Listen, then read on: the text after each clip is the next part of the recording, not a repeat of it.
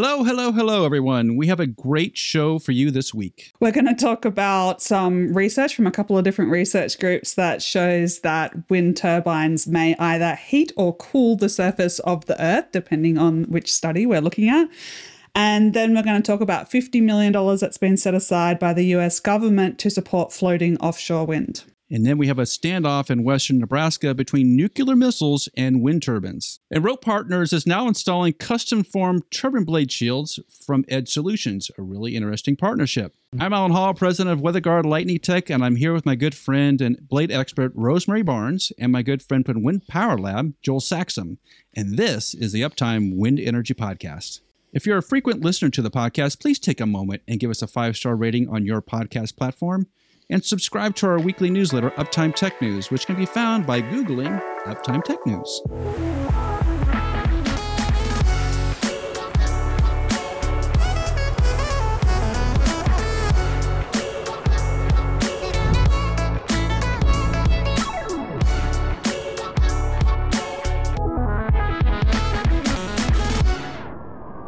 All right, Rosemary, do wind turbines heat the Earth? My response is based on simple engineering, and wind turbines take energy from the wind, which reduces the speed of the wind. And the cooling effect from wind blowing across the prairie should be reduced. So necessarily temperatures will increase. So less wind means slightly warmer temperatures. That's my engineering take on it. However, wind farms may warm the Earth or they may cool the Earth. It depends on the specifics. So there's some really interesting research has just popped out from Harvard University. Harvard researchers Lee Miller and David Keith estimated the effects of wind turbines on local temperatures in the United States. To do this, they created a computer model which put roughly 460 gigawatts of wind turbines in the U.S. And the U.S. currently generates about 120 gigawatts. So they basically multiply the wind turbines times 4. And derive the temperature 2 meters from the ground. So that's like human temperature, things we would feel. Surprisingly, Miller's and Keith's simulated predictions calculated air temperatures will increase by 0.24 degrees Celsius across the U.S. and a half a degree Celsius in the Midwest, where most of the wind turbines are found. That's an interesting result because I've seen varying numbers, and you always think that the temperature would rise a little bit, but a half a degree Celsius is something you could feel that, I think. Is that your opinion too? A half a degree, Rosemary, is something you could actually feel? Yeah, I think so.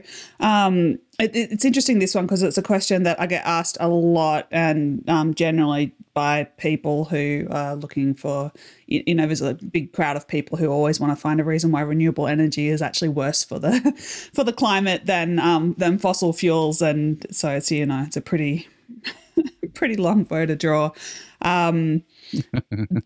The research is interesting. It's interesting to get contradictory results, and it's also interesting the way that the research is then reported in the media or on, targeted Facebook ads and stuff like that, because they make it sound like it's contributing to global warming. But I don't think that either research group is suggesting that this is actually changing the global temperatures. It's a surface temperature, and it's just, a mixing effect. Right. There's going to be less mixing between the layers, so it will feel warmer or cooler on the surface than it would have without the wind farms. I don't think I'm no climate scientist, but no energy is being created or destroyed from putting wind turbines on the ground.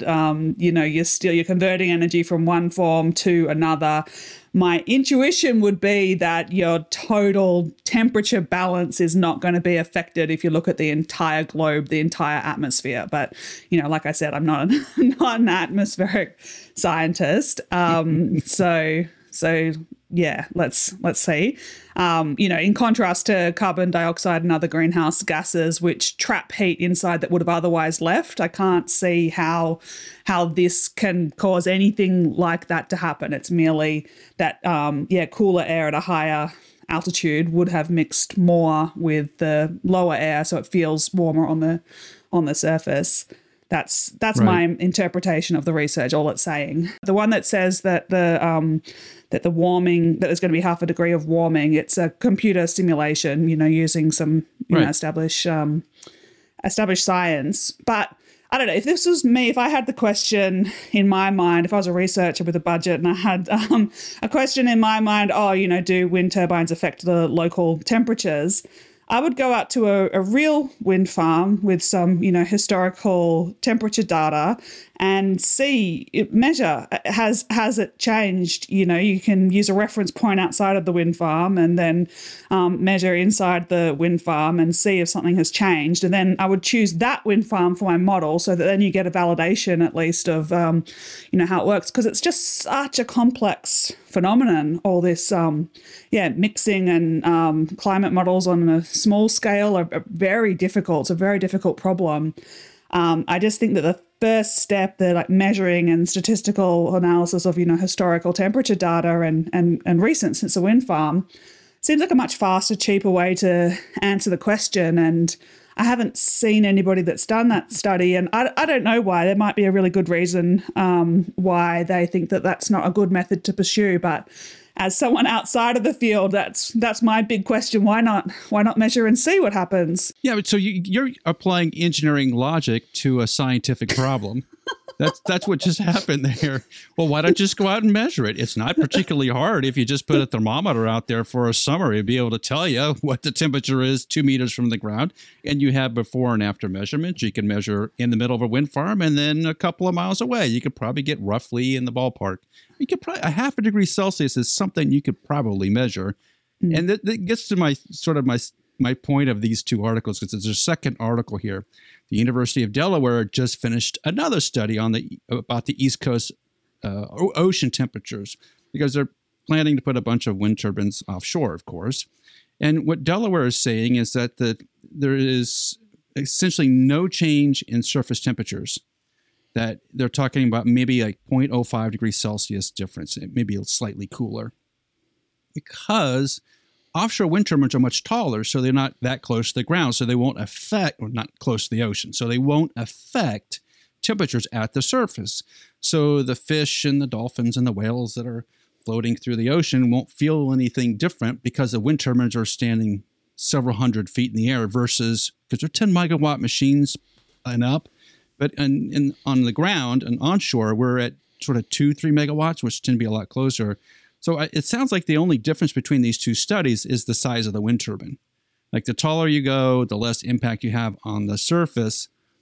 But in any sort of scientific research like this, isn't your first response, Rosemary, is, it's probably not true? Yeah. Like you just can't put any weight in it. That's a definition of science practically. I think that would be the researcher's, initial instinct as well. Is this true? What can I do how can I improve this model and try and disprove it? That's like the scientific method. I think the point here is every time we see one of these articles float about temperatures at the surface and something that's really exact, we all have to take it with a little bit of a grain of salt and say it's probably not true. And there's a lot more information we need to go get before we can confirm it.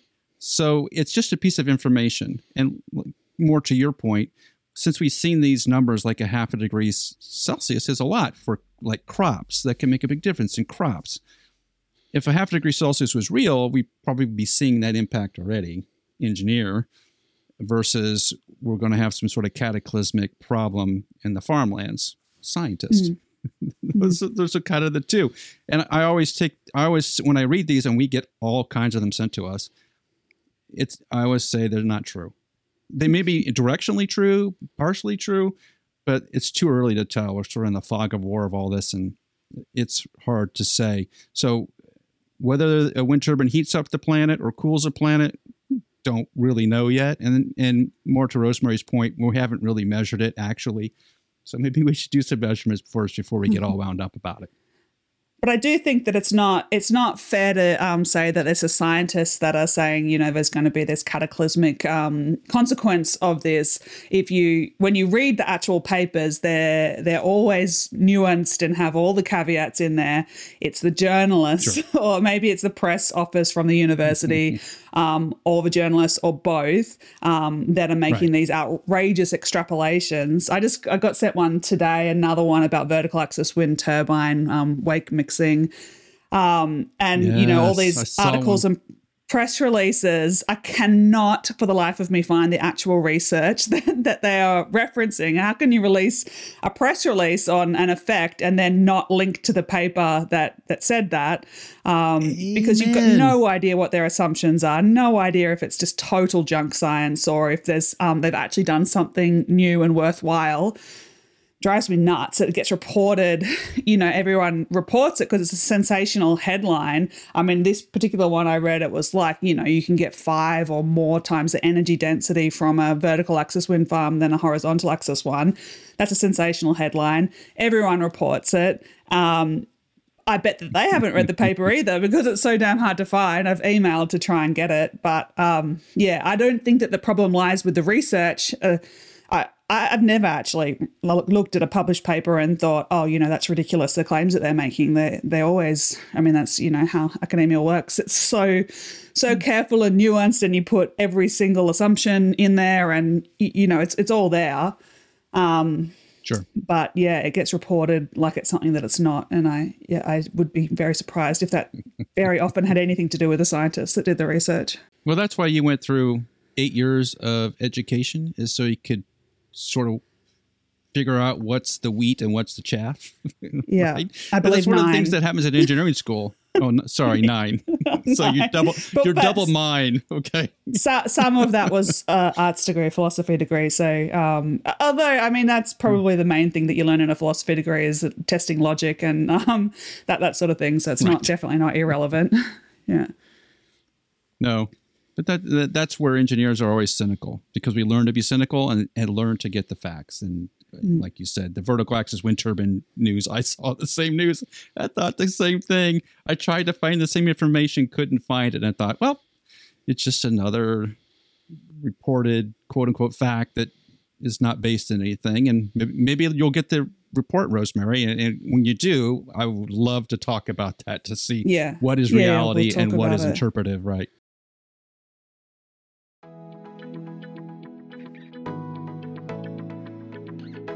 Ping Monitor is a continuous blade monitoring system which allows wind farm operators to stay ahead of maintenance. Wind techs can often hear damaged blades from the ground, but they can't continuously monitor all the turbines. They also can't calculate how bad the damage is or how fast it's propagating based on sound, but Ping can. Ping's acoustic system is being used on over 600 turbines worldwide. It allows operators to discover damage before it gets expensive and prioritize maintenance needs across their fleet, and it pays for itself the first time it identifies serious damage or saves you from doing an unnecessary visual inspection. Stop flying blind out there.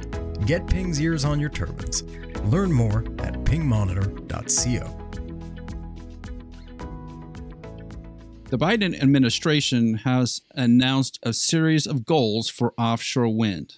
Now, they're calling it the floating offshore wind shot, and that's a trademark term to lower offshore wind costs by 70% by 2035 to $45 a megawatt hour.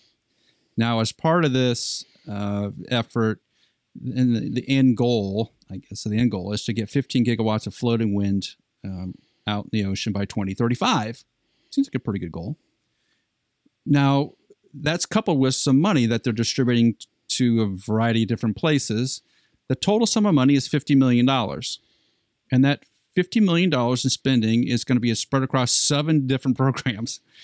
There's about $6.8 million going to optimizing floating platform technologies, $3 million to develop modeling tools for floating wind arrays, $1 million for a West Coast ports analysis, some undefined funds are going to a West Coast transmission analysis, $30 million is going to a program called Atlantis 2, which is devoted to floating wind, and then $1.5 million is going to environmental research for bats off the West Coast of California. And then $3.5 million is funding is headed to the National Offshore Wind R&D Consortium to look at marine life and fish life and how they're going to interact with wind turbines. So, Rosemary, that's a lot of different programs for $50 million. It seems like it's spread pretty thin. They're really trying to drive offshore wind prices down because currently the PPA prices are about $80 to $100 per megawatt hour. I I think the spot market price is going to be about $150 a megawatt hour. So they're trying to take $150 a megawatt hour and drive it down to 45. 70% reduction in anything is massive. Is $50 million even a realistic amount to drop it 10%? 15%? It seems like so little to make an impact there. I think we'll have trouble teasing out what the impact of this was, but I won't be at all surprised to see drops of 70% because floating offshore wind is very new now. There's only a couple of operational wind farms, floating offshore wind farms today, and a couple more in development. So it's definitely going to drop that much over the next, 13 years. I mean, it'll drop more than that. Yeah, I'm true. pretty sure. If you look at any of the curves for any other renewable technology or energy storage, the drops are much bigger than that. So I don't think the problem is their goal. It's one of those, it's a great political goal because something is going to happen anyway, and you can be like, yeah, we did that. So, it's good in that sense. But yeah, how is the money being spent? It's interesting because floating offshore, there's a ton of startup companies, floating offshore companies, and the very vast majority that I know of, I can't think of any. Maybe I'm wrong. Maybe there's one or two, but I can't think of any established companies, like startups that have been in the space for years already from the US. They're all Europe or there's a Middle Eastern one that I know as well. Yeah, so it's an interesting kind of turning of the tables where you've got the US government that's funding this technology and Europe is the one that's like capitalism, take care of it. So that's a bit different to how you might, normally expect things to go. That's a different viewpoint for sure. Yes. Yeah. But I think, any new technology, floating offshore, I think it's definitely something with potential. And I think that we are going to need it to get, the expansion in wind generation capacity that we need. And there's a lot of potential, especially in the US where your onshore wind is really kind of concentrated in one spot with one weather system. It's not a very diverse resource. And so offshore wind is going to be a lot more valuable in terms of, it's generating at times when there aren't a lot of other renewables in the system. And then floating offshore can help even more with that. So I think it will be okay that the price probably will never get cheaper than onshore wind. But I think that will be okay because, it'll be so much more valuable to be, providing energy at a time when solar and onshore wind isn't available. So I think that, the government coming in the early days and supporting projects can really help to bring costs down fast. Because, the cost of a technology, it's usually related to, the volume of it. Every time you double the volume of a product made, you get, a fixed decrease in the cost. And in the early days, it's not that many more units that you need to double. If you've only got, three floating offshore wind farms in the world, you only need another 3 to double it, but in 10 years time, you're going to, need hundreds or, maybe thousands. So makes sense to get in at this early stage. That's the time when government could affect things and, get the price point down to a level where it is commercially interesting or at least nearly commercially interesting. And then once you get to that point, that's when it really rapidly starts to take off. And, the government can't and shouldn't do anything at that point when you've got a commercially viable product. So, yeah, I think it makes sense. Most of the money, $31 million, is for Atlantis 2.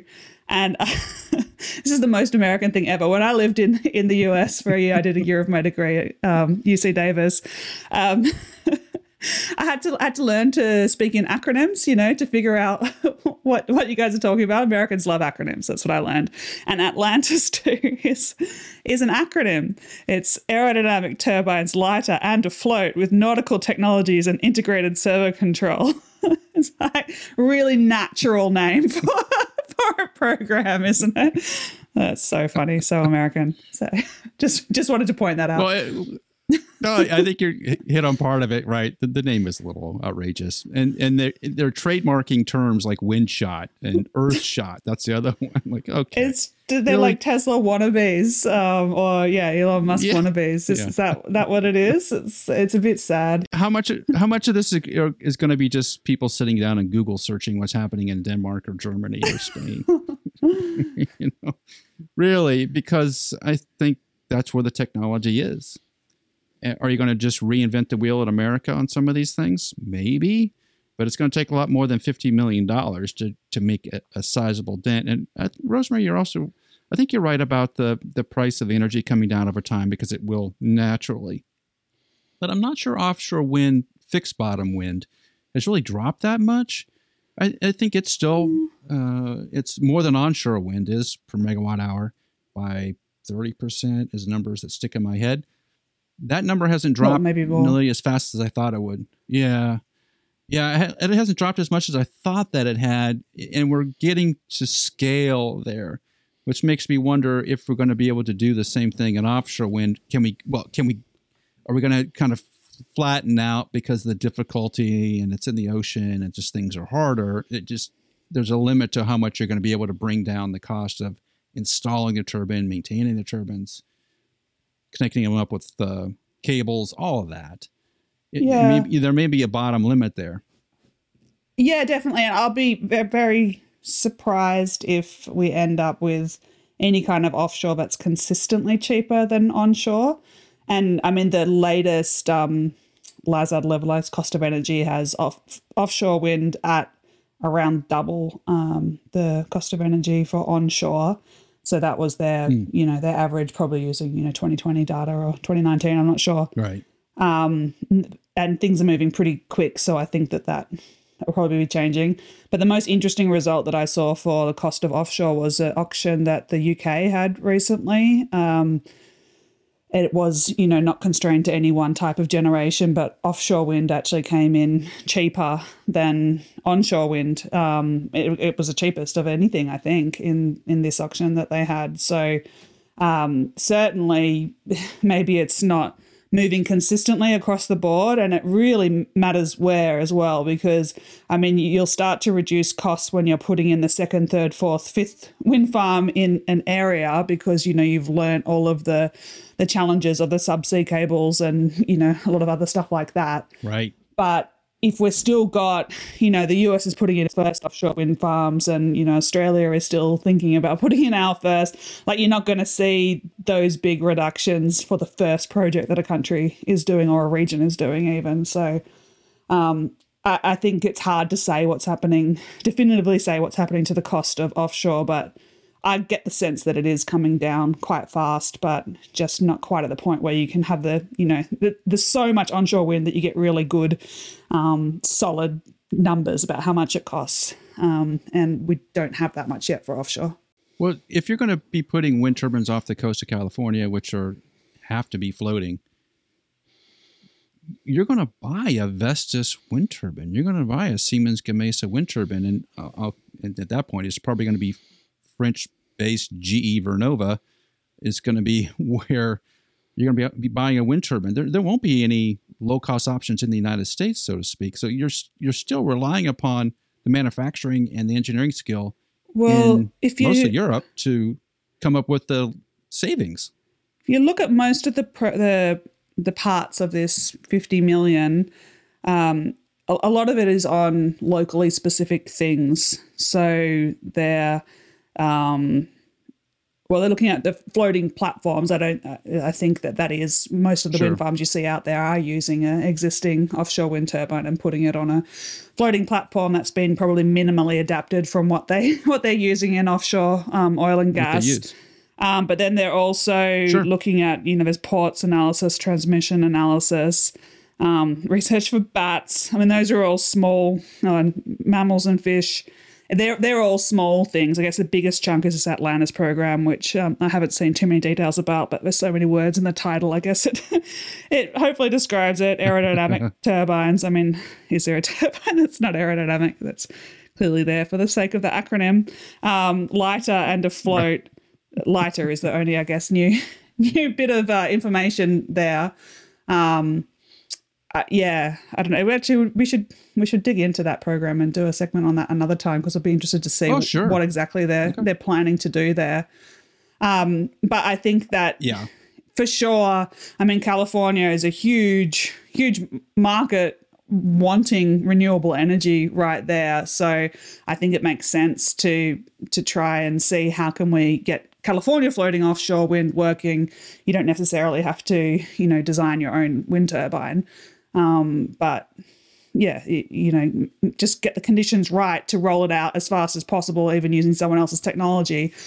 That in itself will, help drive down prices, because, once you've figured out the first projects, then that's a lot of logistical and technical challenges that you don't have to solve again, and you can roll out gigawatts, just in that one small space. So, yeah, I think it makes sense. Very true. I'll ask you a question about bats and see if you know the answer, because I went down this little research hole about bats, because there's been studies off the east coast of the United States of how far bats will travel off land. Can you take a rough guess? I'll put it in kilometers, so I'll put it in Australian for you. Just take a wild stab at how far bats have been detected from land masses. Well, it's obviously going to be more than I'm expecting. If I wasn't primed to, exaggerate my instinct, then I would have said a few hundred meters, because as far as I know, like, Australian bats eat fruit and they eat insects. Yes. I didn't know any bats that ate fish or anything, so I can't see why they would want to go kilometers offshore. But that's what you're going to tell me. It's kilometers, right? 126 kilometers is what I read. What are they doing out there? What kind of bats? I don't know. Are they bats that eat fish? I don't. I can find out. Because there was a study done by the Department of Energy a couple of years ago, like 2014, 2015, looking towards offshore wind off the coast of New York and Massachusetts and whatnot. So they had done a study, and they put sensors on boats as they travel along, and they had the little radar ultrasound detecting unit, so they knew when a bat was around.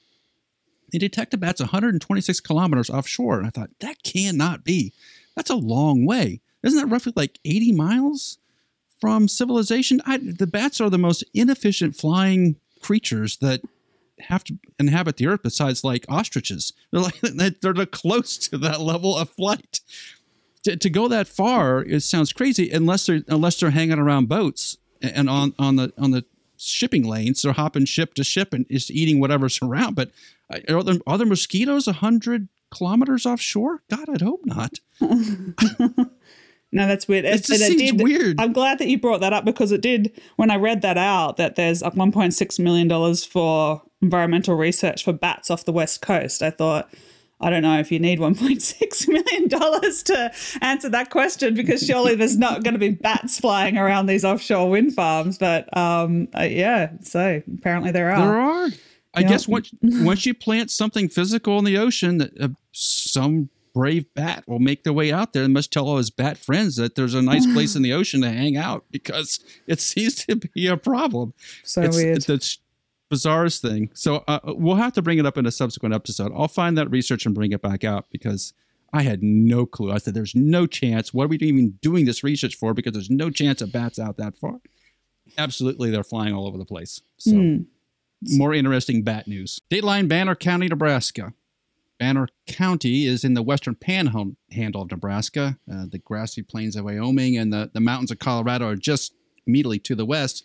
And Banner County is a wheat and cattle country with a total population of 645 proud residents. Banner County is also one of the prime spots for wind in America. Shocker.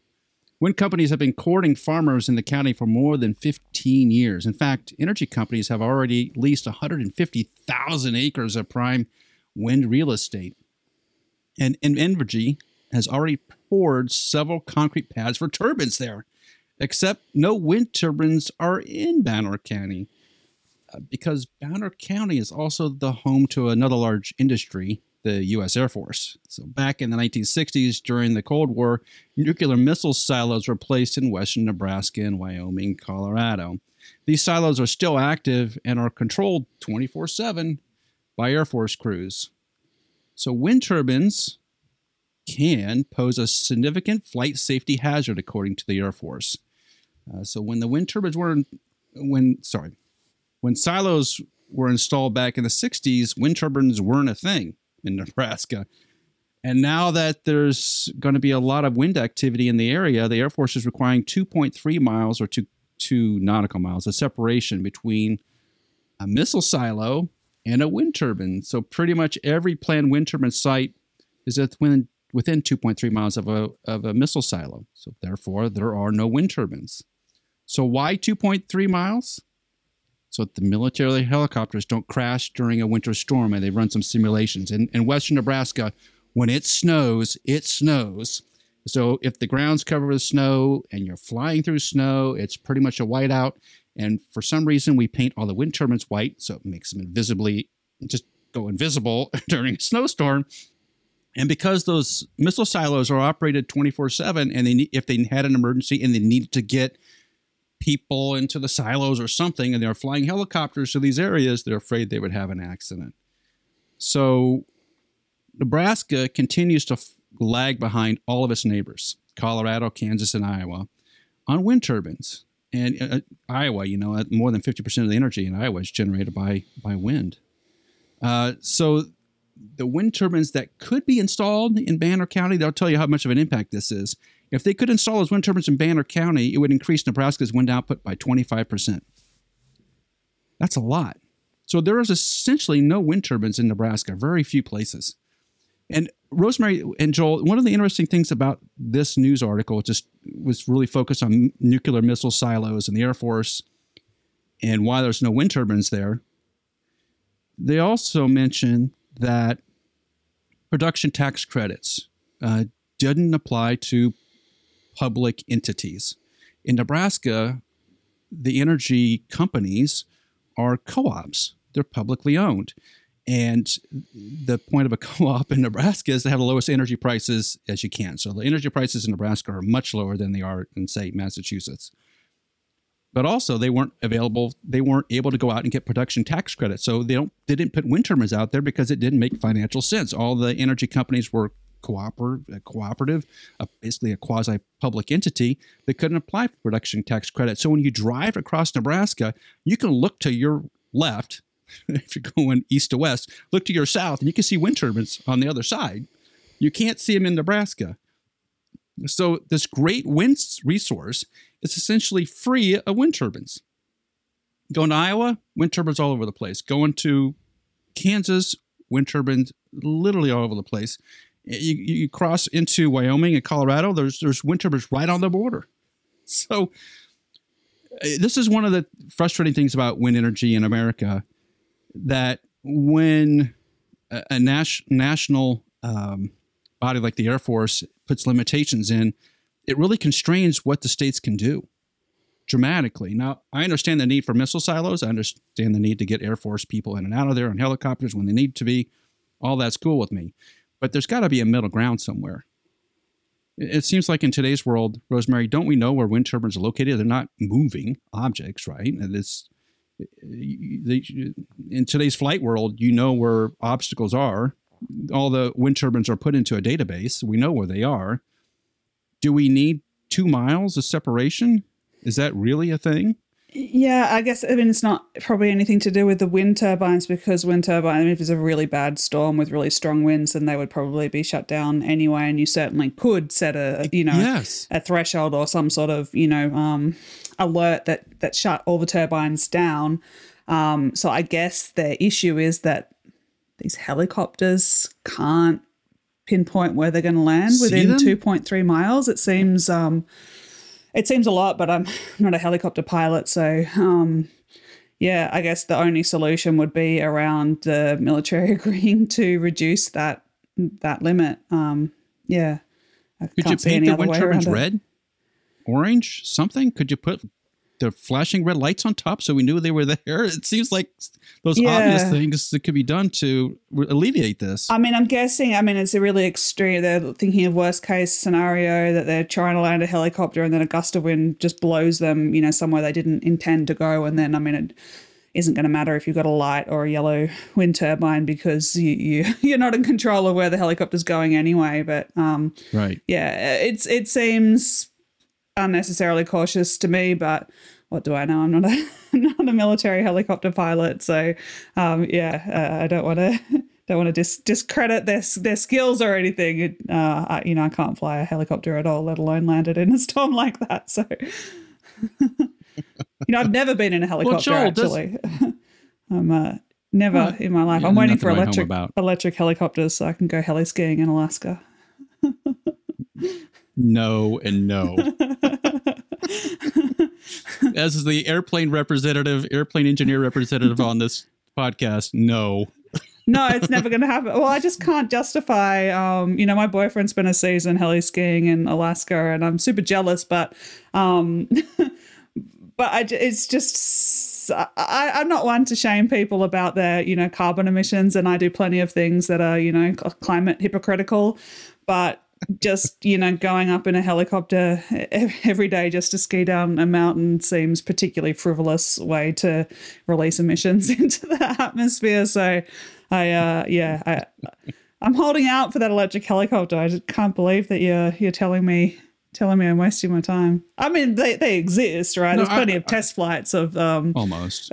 Yeah. So, I mean, if I get rich enough, then maybe it won't be cost effective, but I could still do it, right? I just need to become a billionaire. Need Bezos level of money. Yeah. Bezos or Oprah level of money to really get around those things. Maybe one of the in fact, maybe one of these electric helicopter companies wants to sponsor Engineering with Rosie video where they let me go heli skiing in one of their electric helicopters. Get in touch. Yeah, I'm all for it. But I'm just this is not my top 10 things to go do. Haven't been on a lot of airplanes in my lifetime. Joel, hey, I want to talk to you about sort of the lack of wind in certain places, wind energy in certain places. And it seems to be state by state. And it does seem like Nebraska has been left out of the wind energy growth spurt that happened over the last 10-ish years. Why is the federal government, if they're pushing so hard for offshore wind, looking for the easy wins? Where like there's a lot of wind and it's just not being accessed, or they're just not taking the barriers down. Something that if the president told the Air Force, hey, it's not going to be 2 kilometers or 2 nautical miles, it's going to be 1 nautical mile. Okay, can you make it work, guys? The answer is probably yes, sir, sure, we can make that work. And then both sides win. Yeah, I think that if you look at the way some maps read, so I'm a mapper by trade a long time ago, so I'm really interested in them. And the other day I was looking at one of cell phone coverage in the United States, and I believe it was actually Nebraska that has like a big 5G hole in like the whole state. So it's just these political games. We talk about this regularly. Political games play such a role in how things get developed that sometimes it doesn't seem to make sense. I saw another one today that the federal government was having oversight on some BLM land, and the local people on the BLM land were like, no, stop, please. We would like this development to go forward, or it was close to BLM land. We would like this development to go forward. Can you listen to the locals? This is what we want. We want this income. We want this tax revenue. We want these things. And the federal government said like, yeah, well, this is the way it's going to go. So too bad. And to me, that's just, governmental overreach when, the way the U.S. is set up, the states are supposed to have a little bit more say in what goes on within the states, than then the feds kind of step in. Yeah. So you would think that there's, with all these things, we're looking at the IRA bill and some of these other ideas of offshore wind and all these other things to push things forward. There's some boundaries and some barriers to entry for these markets that could be taken down a lot easier. I know earlier in the conversation about Nebraska, we were talking about PTC funds don't apply to a co-op. Well, of course, there's people that are smarter than me, tax-wise, legal-wise, and whatever. But my suggestion to those co-ops would be start a private entity and then sign a public-private entity partnership with that private entity, and then have them do the wind development. Now, I would think that someone's thought of that already, and there's some loophole or something, some barrier to stopping that. Otherwise, they would have done it. But yeah, I mean, it's a shame to see that huge resource right in the middle of the country. That's, if you're in Western Nebraska, you're not far from Cheyenne. You're not far from Fort Collins, Denver, Colorado Springs. I mean, and that's all in the same power interconnect as well. So it would be on the same grid. It So is. and there's massive, I mean, drive down I-80, the whole thing's a transmission line. And that's just on I-80, right? So there's a lot of areas in that corner of the country that would benefit from a big boom in wind resource there. So The farmers will love it. sad. Yeah, Oh yeah, of course. There's thousands of dollars in checks per month. Yeah, and the only thing, like, if you've driven through that part of the country, it's wheat farms and cattle grazing. But a lot of the cattle grazing has been moved into, or cattle have been moved into western or eastern Colorado there. But That's true. Yeah, there's nothing really there. The oil and gas stops before it gets there from the Rocky Mountains, so you don't have that income. This would be a huge economic boost for that corner of the world, and hopefully we can find a way around it. You know, there's a lot of other areas in the country that are controlled by the U.S. military and the federal government that have some odd restrictions on them. You know, and I'm nothing against our armed forces, but it would be nice to see some of that relax a little bit, maybe in this case. Some sort of compromise. Yeah, I'm of the opinion they can probably compromise and both sides will win on this. Mm-hmm. There's a lot's happened in aviation in the last 20 years that makes me think 2 nautical miles is a lot. Yeah, absolutely. I mean, yeah, it's a long maybe ways. Even that is yeah, long. limit the height of the ways. turbines. Yeah, 2 miles. Well, that's the other thing too. Yeah, you could. Or shut them down. Just shut them down and make them all flicker lights like crazy so you can see them out there. I think those are very doable things. And hopefully someone from the administration is listening and takes this on, because there's things that the administration can do that are easy wins. Why not pick up the low-hanging fruit? And I think this is one of them. It'd be a smart thing to do. Lightning is an act of God, but lightning damage is not. Actually, is very predictable and very preventable. Strike Tape is a lightning protection system upgrade for wind turbines made by WeatherGuard. It dramatically improves the effectiveness of the factory LPS so you can stop worrying about lightning damage. Visit weatherguardwind.com to learn more, read a case study, and schedule a call today. There's a lot of news about companies working together, partnerships. You see it almost every day now in the wind industry. Company A is partnering with Company B to create a synergy, and they can work together to create more wind energy output by some new technology that they're working together on. Almost every day. And I think as the wind energy grows, the companies grow, there's going to naturally be a merger scenario, partnership scenario, which leads to merger scenarios on technology, because it has to, everything goes that way, right? The companies get bigger, the small ones go away, they get gobbled up, and there you go. Well, a bigger player, which is Rope Partner, is now working with Edge Solutions. So Edge Solutions is a Scottish company, if you haven't heard of it before. And I had somebody ask me on a chat the other day about leading edge protection, and these guys came up. So Edge Solutions is a Scottish company, and they create these thermoplastic shells. They're called Armor Edge, and they have shown a really high resistance to rain erosion.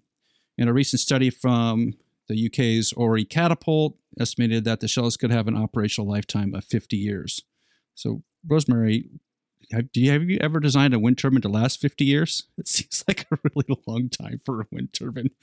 Maybe 15, 20 is probably your prime spot for lifetimes, right? It's always more than 20. It's 20 to 30, maybe a little bit more is kind of where we've ended up. But that's one of the tricks that every startup that you see that's promising, dramatically decreased levelized cost of energy, it's because they're claiming a 50-year lifetime for something that they've never even built a prototype for. So that's a good trick to make your project sound very, very economically attractive. But I mean, you could design at least most components in a wind turbine. You could easily design to last that long if you wanted to. I mean, in the case of a blade, which is what I know the best, you just need to, add more material, make it a bit stronger so that the fatigue lifetime is going to be long enough. You reduce deflections enough, right, then it will last that long. But it costs more, and if you think back 50 years, I mean, I visited the longest operating wind turbine in the world. It's in Tvin, Denmark. It's something that was built in the 70s. I think it's a megawatt. It's actually huge for for its time. And, you look at that as this big concrete thing. I mean, it's still operating, so that's great. But if you were really just interested in making a lot of renewable energy, then, who knows what the world's going to look like in 50 years' time. Today's wind turbine's going to be the best use of that land. It's, probably not. We'll probably have cold fusion by then, won't we? Solar panels in space beaming energy down to us. Like 50 years. I mean, come on. It's pretty. I don't know. It's a bit arrogant as an engineer to think that the solution that you've come up with now is going to still be state of the art in 50 years' time. So I think that's the main argument against making it that way. Even if on paper to accountants it looks like a great project if you have a 50-year lifetime. So. Right, it does. So this is a thermoplastic shell, right? So Joel, these are thermoplastic shells. So they're custom molded, and they're using a customized mix from Ineos's Styrolutions plastic. It's actually called Luran, LURAN-SC. So the plastic's Luran SC, and they're just hard molding these shells that then get stuck onto the wind turbine. So you want to describe sort of the process in which they get applied to a leading edge? Yeah, absolutely. And that's the big thing in leading edge protection right now is the application. Because there's quite a few players out there, right? Like if you're into operations and maintenance or you deal with blades regularly, the leading edge protection tapes, the leading edge protection coatings. You have more than likely heard of Polytech or Polytech's L shells or GE's, what does GE call theirs? Pro Edge or something, or LM's with Pro Edge. But they're hard shells that go over the blade. So one of the, I think is, my memory serves me correctly, is Edge Solutions was building theirs. They're Scottish, right? So it's all about offshore wind. And offshore wind, of course, and that sea spray and the salt spray, like the leading edges get beat up. Simply, they don't last as long as they do on shore, say, in Oklahoma or something. So the part of them was, if that 50-year time is to make them thicker. Now, our good friends at Power Curve can tell us if they're too thick, you're going to end up changing the aerodynamics of the blade. And that's not a good thing. So what I believe they've done here with Edge Solutions is you have to do a little bit of actual grinding to fit the blade. So as the other solutions that are hard shells have been, you have to tell them, I have a Texas 37C 37 meter blade. This is the design, and they custom make the shells for it. So if they custom make the shells for these as well, they custom make them so that they don't actually have that like step lip if you were just to put a shell over the top of the leading edge. Sure. Because that would create that bit of cavitation there, and then you mess up your CFD model. So you actually kind of grind and cut them in and install them. So again, like any leading edge protection system, you've heard war stories. It's not necessarily leading edge protection that the problem is, or the product. It's the installation, right? If you're putting tape on and you have a little bit of pitting or chipping or something in the leading edge, and it's not just 100% perfect, you can get that bit of drum skin in there when the wind hits it, and all of a sudden it rips open, tears off. Same thing with coatings. Same thing with the Polytech shells. I've heard some story it's nothing against Polytech. Polytech makes a great product, but if they're not installed correctly, the correct adhesive, the correct humidity, the correct blade prep, you can come back 6 months later and you can see Polytech shells laying around in the field. Again, nothing against Polytech. They make a great product, but installation is the tough thing, and you're starting to see some more of these people. You need to be trained by Polytech now to put these on by their actual company, and that's a great way to move forward. So I like the idea of these two getting together, Edge Solutions and Rope Partner, because Edge Solutions can bring the Rope Partner people or however they want to do it, but train them specifically. Because if you're going to go to an offshore wind farm and install these things, now Rope Partner is classically, to my knowledge, I might be off on the business case of it, but classically more in the US, the North American market. Yes. So they'll have a kind of an edge on installing them over here. Thinking about the way this thing was started in Scotland, if you're going to go offshore, that campaign may cost a ton. You go out there and do 50 turbines of this stuff. I mean, it's going to cost you millions because of vessel time and people and all this good stuff. Now, the idea of a 50-year operational lifetime, that means to me that I should never have to touch the leading edges of my turbines ever again. So the return on investment is there. It may not be for 5, 6, 8, 10 years, but it's there for the lifetime of the wind farm. So I think you're going to see more and more of these solutions these hard shell solutions for LEP come to fruition in high erosion areas. I know, if you look down along the coast of Texas, there's turbines within a couple hundred meters of the water. It's basically the same thing as an offshore site, except for they sit there and turn in the fog all winter and half the summer and just get burned up, So I like what they're doing here. I think it's a great strategy of having a trusted. There's a lot of people that trust Rope Partners. They're one of the biggest blade ISPs out there in the U.S. and the North American market. Yeah, they are. So getting these guys trained up properly from the factory and rolling a new product out could be good for the industry.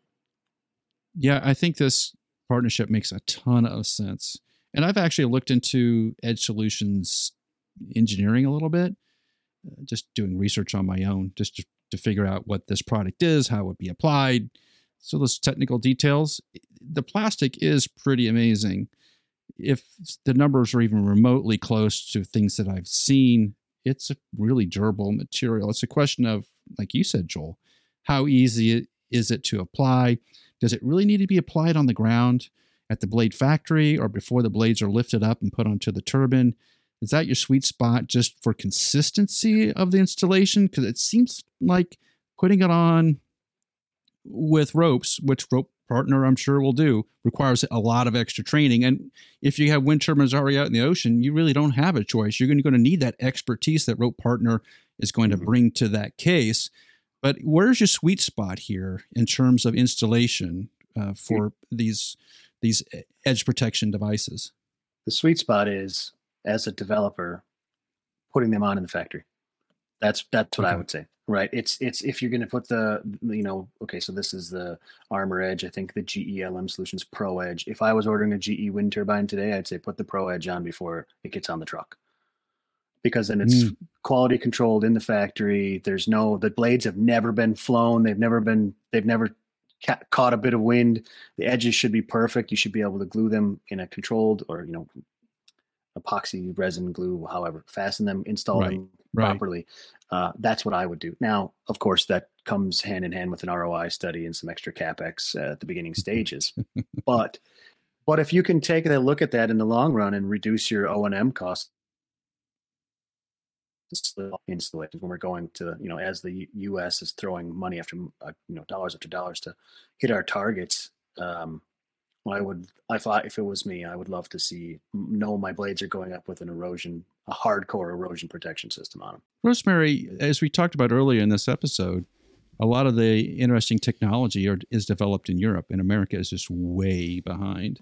Even in something like this, which is leading edge protection, America has made airplanes for 100 years.